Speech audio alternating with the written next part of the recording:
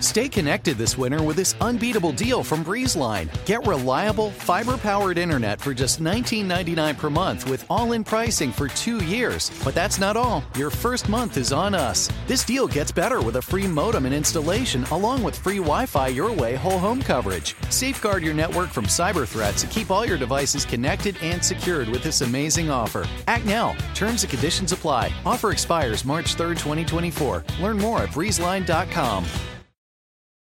A warning. This episode contains explicit language and content. Listener discretion is advised.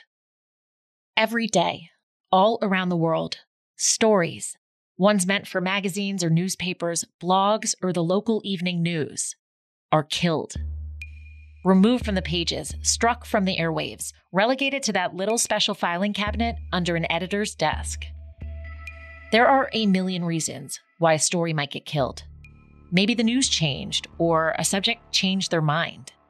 Maybe another publication got there first, scooped you. Maybe it just wasn't working.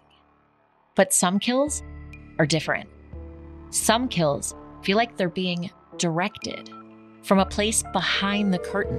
Hello? Is this an okay time to talk? I got some bad news. A place where shadowy figures call the shots. Piece is killed. Killed? Dead. Holy shit. And in those cases, a story isn't killed because it reveals too little. It's killed because it reveals too much.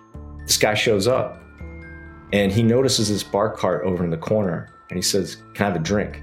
And I said, "I don't think that's a good idea." He said, "Considering what we're going to talk about, please." I said, "Yeah, man, go ahead, help yourself."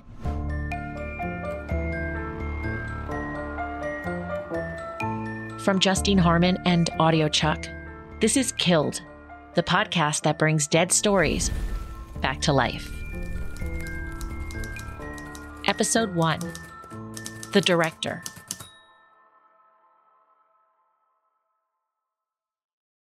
You could say that 2018 was a pretty weird time to be the editor-in-chief of a men's magazine. With the aftershocks of the Me Too movement coursing through the country's veins, magazines that traditionally glamorized a Don Draper-style existence didn't just seem retro, they seemed, well, kind of wrong. In the midst of all of this, a man named Jay Fielden took up the mantle at one of the oldest and most storied men's magazines in the country, Esquire, the bad boy of Hearst magazines, the publishing giant behind Elle, Cosmopolitan, 17, and Good Housekeeping. For nearly 100 years, Esquire had been a raucous playground for its male writers. Hemingway, Fitzgerald, Capote, Mailer, Woolf, Carver. All of them spilled ink for its discerning pages. Esquire's founders first considered names like Stagg and Trim and Beau before settling on Esquire.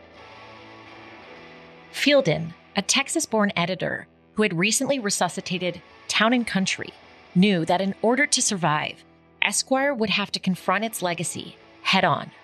He immediately vowed to air out the cigar smoke wafting through the magazine's pages. Gone also were the 3 Bs. No more brown liquor, boxing, or bullfighting, he vowed to the New York Times. That part had been easy enough.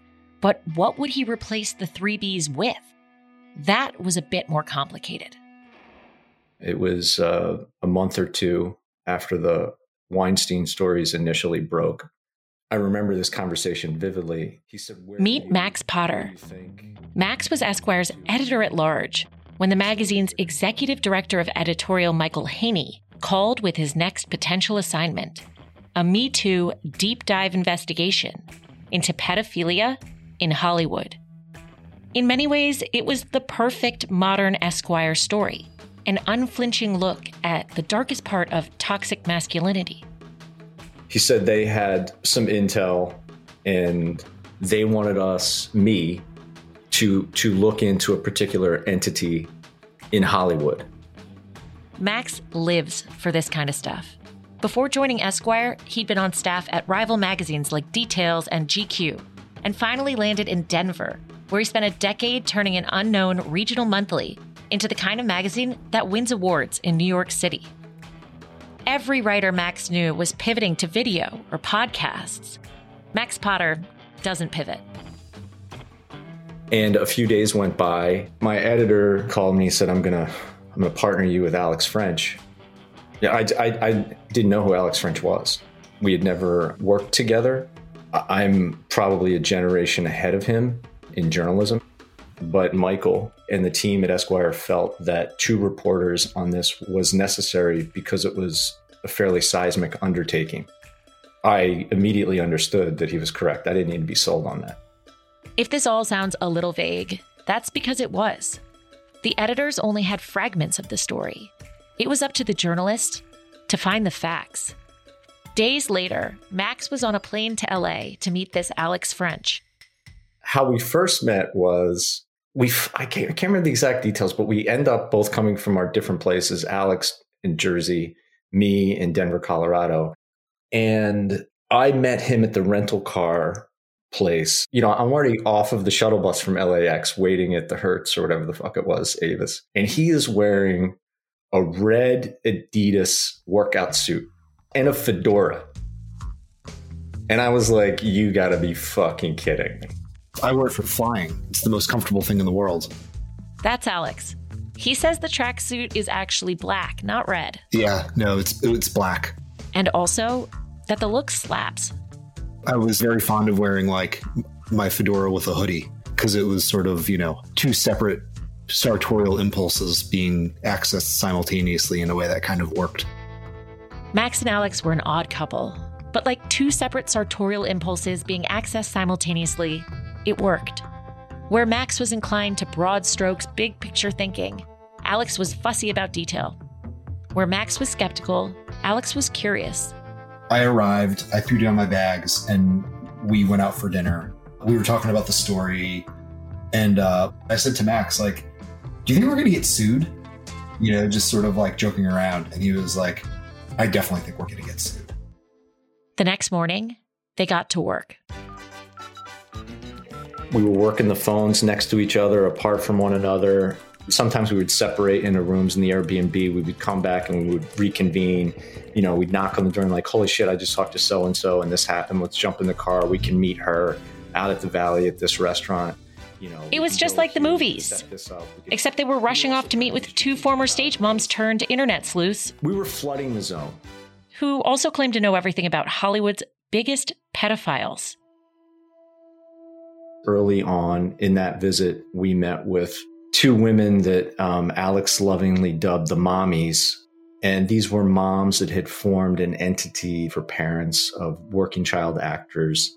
Over the years, what they had found was there was this sort of like pervy, dark underbelly on the internet that was essentially trading headshots and photos of child actors. They believed that it was sort of this online culture of pedophiles. And so they started their own sort of like unofficial watchdog group. They laid out what they believed to be a matrix of how they perceived this culture.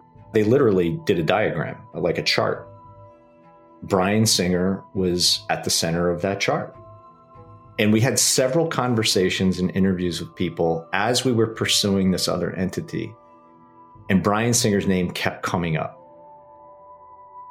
For decades, rumors had trailed Bryan Singer, the baby-faced wonderkind who helmed the Oscar-winning The Usual Suspects before practically being handed the keys to the X-Men kingdom. Here he is talking about 2016's X-Men Apocalypse. He imbues her with extraordinary power to fly, to travel through lightning bolts. Her hair becomes shock white. There had been allegations of abuse on set, drug use, wild behavior, and all-night parties. Lawsuits alleging that Singer had raped and assaulted young boys, some of whom were looking for their big break in Hollywood. Most of these suits were settled or dismissed, and then the story just sort of fizzled. Like his fictional mobster, Kaiser Soze, Bryan Singer always seemed to get away. And like that, he's gone. We weren't thinking about Bryan until these people kept bringing it up. And then we started sitting at our laptops and we started Googling shit. And we're like, oh, he just got kicked off of Bohemian Rhapsody. Bryan Singer has been fired from the movie Bohemian Rhapsody. 20th century. But there was more. A guy named Cesar Sanchez Guzman had just fired a civil suit alleging that Bryan Singer had sexually assaulted and raped him when he was 17. Oh, okay. What? Alex and I started to think like, the great mystery is screaming in our faces like, hey, knuckleheads, this is happening. This is a story that you're supposed to report. If a friend asks how you're doing and you say, I'm okay. When the truth is, I don't want my problems to burden anyone. Or you say, hang it in there. Because if I ask for help, they'll just think I'm weak. Then this is your sign to call, text, or chat 988 for free, confidential support. Anytime. You don't have to hide how you feel. Look around. You can find cars like these on AutoTrader. New cars, used cars, electric cars, maybe even flying cars. Okay, no flying cars, but as soon as they get invented, they'll be on AutoTrader. Just you wait. AutoTrader. This is Killed, the podcast that brings dead stories back to life. Even though they had never worked together, Max and Alex quickly found their rhythm as a duo. The reporting was both chaotic and instinctual. One source led to the next, one foot after the other. At one point, Alex found himself high on THC peach gummy rings at a warehouse in New Bedford, Massachusetts. He was just poring over dusty old office files that once belonged to Singer's business associates. The warehouse was like 150,000 square feet. I mean, it was just massive. And the guy had like old toilets and tape recorders and televisions and tennis rackets. He had a ladder that you would like push along the wall and have to like climb up onto the shelving. It was, it was like 20 feet up in the air, hanging on to like garage shelving. It was nuts. I felt like a cat. Like I would go out into the wilderness and like kill something and drag it back to Max. Alex is up in this warehouse and he's pulling down all these fucking boxes and he's calling me and he's like, hey, I just found this. I just found this. I just found this. So we start calling more kids and this leads to more alleged victims. Getting these alleged victims on the phone was one thing. Convincing them to share their traumatic histories with the world was another. I flew in to meet a dude. I'll call him George. And George was homeless. And we were communicating via a social media channel because it's all that he had access to. He would go to a library and he would log on. He had a phone, but it, was like pay by the minute. This guy shows up and he was probably in his late 20s, early 30s. He looked like he hadn't slept in forever. He was pulling a little like travel bag with the wheels on the bottom. He was living out of this fucking bag. But he also, it was obvious to me, whatever the best shit was that he owned in terms of clothing, he had put it on. Like he was wearing his version of an interview suit. He wanted to make a good impression, but this kid didn't have shit. And he had the shakes. I mean, he looked like he was on something, coming off of something. And he notices this bar cart over in the corner and he says, can I have a drink? And I said, listen, man, I don't think that's a good idea. And he was shaking so bad. He said, please. He said, considering what we're going to talk about, please. I said, yeah, man, go ahead. Help yourself. And his allegation was that Bryan Singer sexually assaulted him and raped him. By summer, Max and Alex had several victims on the record claiming they had been sexually abused by Bryan Singer. Singer has always denied the allegations against him. There was a pattern of behavior over multiple decades of sexual predation by Bryan Singer on underage or barely legal men. And we had corroboration from all of them. Like times, places, details. One guy had described to us the sexual encounter with Bryan Singer at the house that Bryan lived in when he was in his 20s. And I said to this guy, can you describe the layout of the house to me? And he walked me through the house from the front door into the backyard. I tracked down the owner and I had him walk me through the house, and the layout of the house matched. We did that kind of work. Former Esquire features editor Bruce Handy recalls the breadth of the reporting. My job at the beginning was more just, figuring out how to cut the story down to, to a publishable length. Overall, I think this was the piece I spent, the longest on in my entire career. The home stretch before publication can be grueling. After editors give their final sign-off, there is an intense fact-checking process where every date, every quote, every last detail is double-checked for accuracy. You might spend days quibbling over whether a shirt is chartreuse or pear. And once that's complete, there's a legal review. Max remembers going to New York for that final meeting with Hearst's in-house lawyer. Now we're in a room after, close to a year's worth of reporting with a lawyer who's going to take a cheese grater over this. We're getting a colonoscopy, right? It's go time. And I'm like, sweet, bring it. So at the end of that 2 days, there's a final meeting. And she's like, I see no reason why this doesn't run.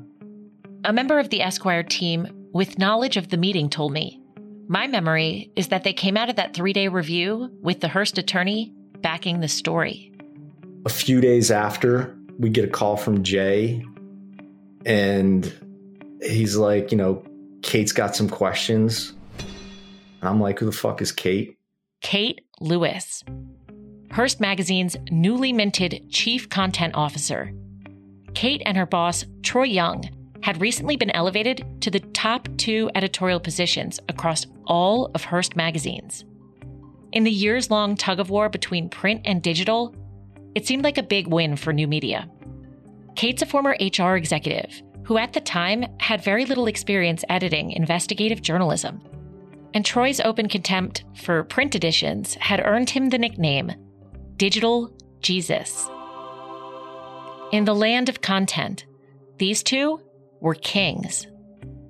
I should mention here that I was an employee at Hearst from 2012 to 2016 as an editor at both Elle and Elle.com. Though I didn't report directly to either Kate or Troy, I knew them both, and I would interact with them on occasion.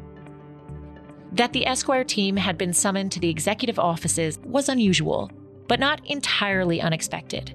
After all, this piece would likely be one of the most ambitious Hearst would publish all year. Max called in from Denver, and Bruce, the features editor, was there in person.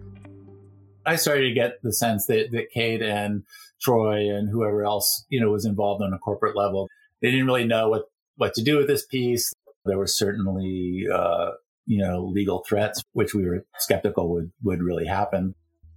But I remember these meetings where Kate would be talking about, maybe we should be doing the story in a different way.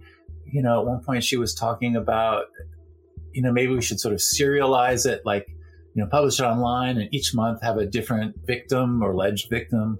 It seemed like it was a way to shoot the story in the foot. And I just felt they were kind of stalling for time and just kind of hoping maybe somehow the whole thing would, fall apart, or, we'd move on to just wanting to write about new sneaker drops or something. Alex didn't understand what was going on either. They proposed 2 things. One was that we make Bryan Singer into a blind item. Then the other idea was that we run longer serialized versions with alleged victims who had already sued Singer. On the one hand, you're saying, you don't have the juice to name the guy. And then on the other hand, you're saying, let's water this down. It didn't make any sense to me. They basically said, we don't believe the guys in this story. They're not presentable. We don't believe it. For 3 weeks, Max and Alex had tried to get their piece across the finish line. It took 21 days. And that period was really stressful. It was awful limbo. I had a crazy panic attack at a dinner party and wound up crying in my bolognese. On October 15th, 2018, Bryan Singer tried to fend off the impending story. He wrote on Instagram, "I have known for some time that Esquire magazine may publish a negative article about me. that will attempt to rehash false accusations.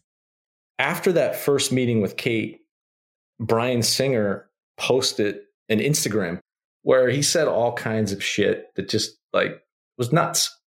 But certainly that registered at these executive offices where this Kate and Troy live. The Hearst executives started asking about the reporting. Did you do this? Did you do this? Did you do this?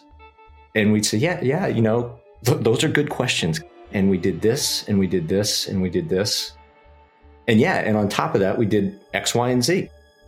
They asked, can't you find some better victims? The New York Times Harvey Weinstein expose had Gwyneth Paltrow on the record. Couldn't they find a Gwyneth Paltrow type? And I'm like, I don't even know what the fuck that means. Better alleged victims? The alleged victims are the alleged victims. Don't you have any sources that are like Gwyneth? Was sort of it felt like we were going to have to find some celebrity source. So we did a memo. It was a corroboration memo. We cranked that out. It was 36 pages long. We wrote it in 24 hours. Basically, bullet points, because we were told that Troy doesn't have the attention span. It was without naming sources, where we met them, the story they told, how we corroborated it, and then chunks of censored and redacted transcripts so that Kate and Troy could see that these guys weren't fucking around in any way. And we got that to them, I think that was on a Thursday, and they took the fucking weekend. I don't think they got back to us until the next Wednesday. And those were the 5 longest days of my life. Finally, Jay Fielden, Esquire's gentlemanly editor-in-chief, called. Jay called us. I was at home. It was late afternoon, and he says, I've got some bad news. The story is being killed. They think that what you have is a bunch of guys who had consensual sex with Bryan Singer. And I was like, Jay, they were children. And Max just says, Alex, don't waste your breath. It's over. You're wasting your breath, brother. It's game over here. And I said, Jay, I just want to be clear. The piece is killed. And he said, yeah. And I said, just so we're clear, this is going to be on another editor's desk within 24 hours. And he said, I know. If a friend asks how you're doing, and you say, I'm okay. When the truth is, I don't want my problems to burden anyone. Or you say, hang it in there. Because if I ask for help, they'll just think I'm weak. Then this is your sign to call, text, or chat 988 for free, confidential support. Anytime. You don't have to hide how you feel. Are you an annoying coworker? Sending emails when everyone else is sleeping? Do they ask, how do you sleep at night? Then you should go to Mattress Firm. They have knowledgeable sleep experts that can help you find a better bed, like a Tempur-Pedic. It has technology to keep you cool at night, meaning anyone, even people like you, can sleep. Get matched at Mattress Firm. Sleep at night. Restrictions apply. See store or website for details. This is Killed, the podcast that brings dead stories back to life. After Esquire officially killed the story, Max and Alex only had 24 hours to make good on their promise. This is going to be on another editor's desk within 24 hours. They needed to find a new publisher, and fast. But who? Max had the idea that it was really important that we try to go to a place that had no involvement whatsoever in Hollywood. An old colleague suggested a publication they hadn't yet considered, The Atlantic, the high-minded Beltway Gazette. Max sent a note to the editor, Jeffrey Goldberg. Here's what just happened. Here's who we are. Here's what the story's about. We want to move on this fast. If you're interested, please write me back. And in no time, he wrote me back. He said, I'm going to send this to our attorneys. If they don't come up with any red flags as to why we shouldn't run this, I'm going to be calling you back. friends back at Esquire sensed trouble was afoot for Max and Alex. And I got an email from somebody inside Esquire, and they said, Kate Lewis has just asked for your contract. Shortly thereafter, my understanding is she walked into Jay's office and she said, they can't publish that. We have an exclusive contract, at least with Max. And I said, she clearly hasn't read my fucking contract, because The Atlantic is one of the few publications that is not in the exclusive line item. Like, I couldn't take it to GQ. I couldn't take it to the New York Times Sunday Magazine. But to me, this is indicative that Kate and Troy didn't want to just kill it. They wanted to kill it. When the shit started to hit the fan, and when what happened started to happen, my editor, Michael Haney, and I had a conversation. And he said, this isn't just about killing a piece. This is about suppressing the truth. I swear to you, I wrote that on an envelope when he said it, and I'm looking at it right now. There was no journalistic, legal, fact-based reason to kill that story. And I counted them up. Like, we made 11 trips in a year to go meet with these alleged victims. They didn't come looking for us. They didn't want to talk about this. Like, they've never talked about this. They wanted to know, like, can we trust you? Are you really going to do what you say you're going to do? Are you really interested in getting to the truth of what happened? And every time we assured them in good faith, believing if the facts are the facts, if it's a sound story, if we can report it out, yes. The Atlantic ultimately agreed to publish the reporting, first online and then in the March 2019 print issue of the magazine, as long as it met their own rigorous standards. They brought Max and Alex to DC for the close, those grueling last rounds of checks and revisions before a piece is finally done. Bohemian Rhapsody, the Queen biopic from which Singer was fired for failing to show up on set just 2 weeks before production wrapped, would go on to earn over $1 billion at the box office. We had to do another 2-day marathon close down in DC, and they put us up right by the Watergate where the Atlantic offices are, and the Golden Globes were on, and we watched Bohemian Rhapsody win one Golden Globe after another, and then at the end of the night it won best musical comedy. Golden Globe goes to... It actually won Best Drama. Bohemian Rhapsody.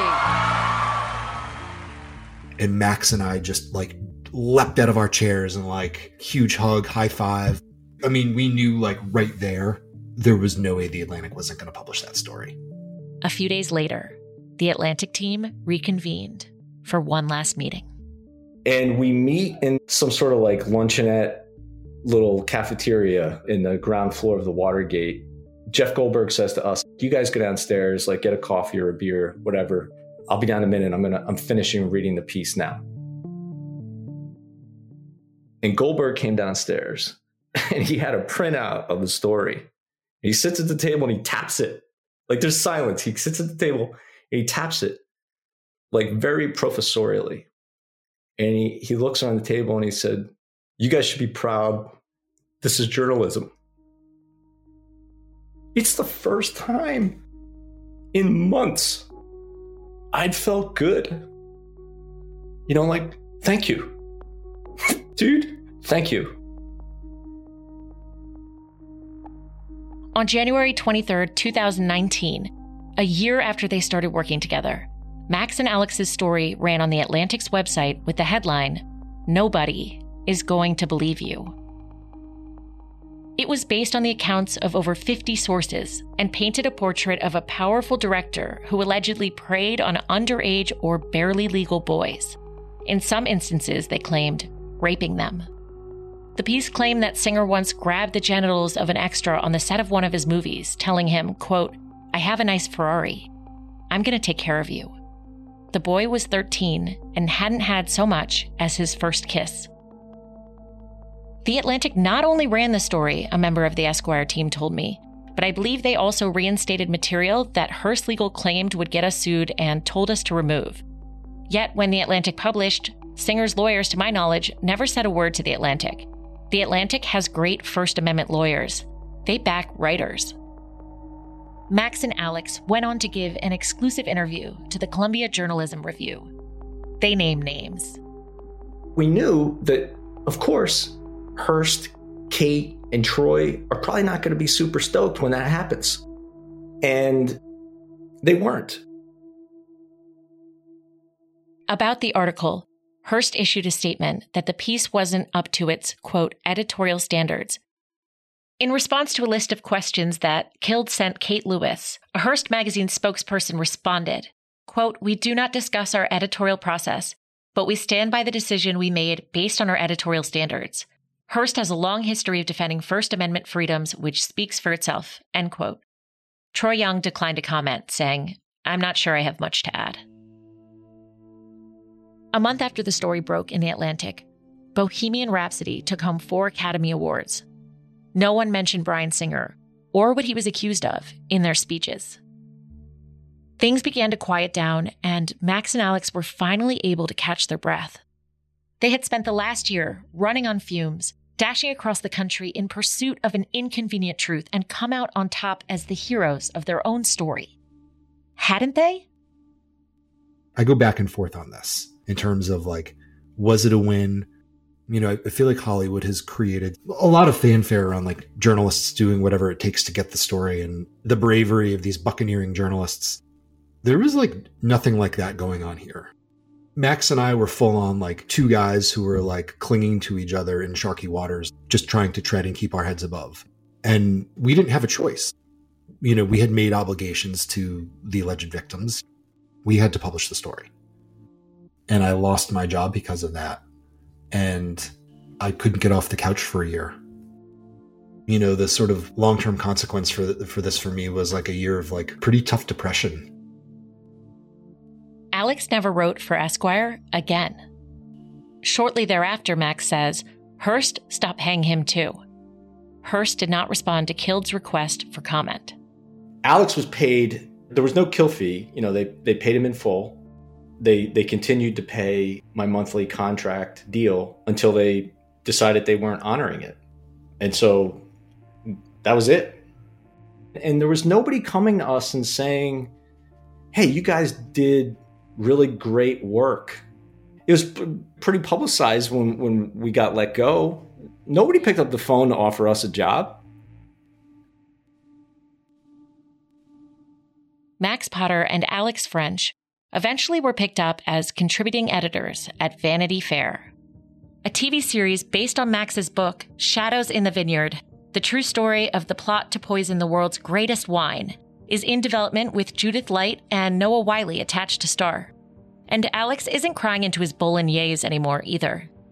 You know, I've landed on my feet now, but, you know, like, I wanted to be writer-at-large at Esquire for 20 years. You know what I mean?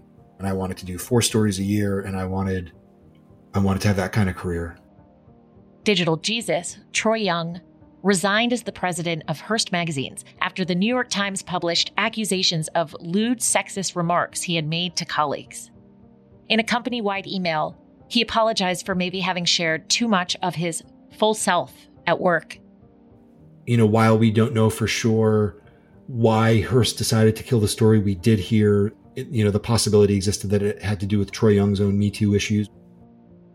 Kate Lewis is still the chief content officer at Hearst Magazines. Jay Fielden recently published his poem, The Mower, in his alma mater, The New Yorker. You can listen to it online. Deep green, St. Augustine, I cut in patterned lines. And Bryan Singer? Well, he's just out there, somewhere. What happened to Bryan Singer? It looks like he's never going to work again.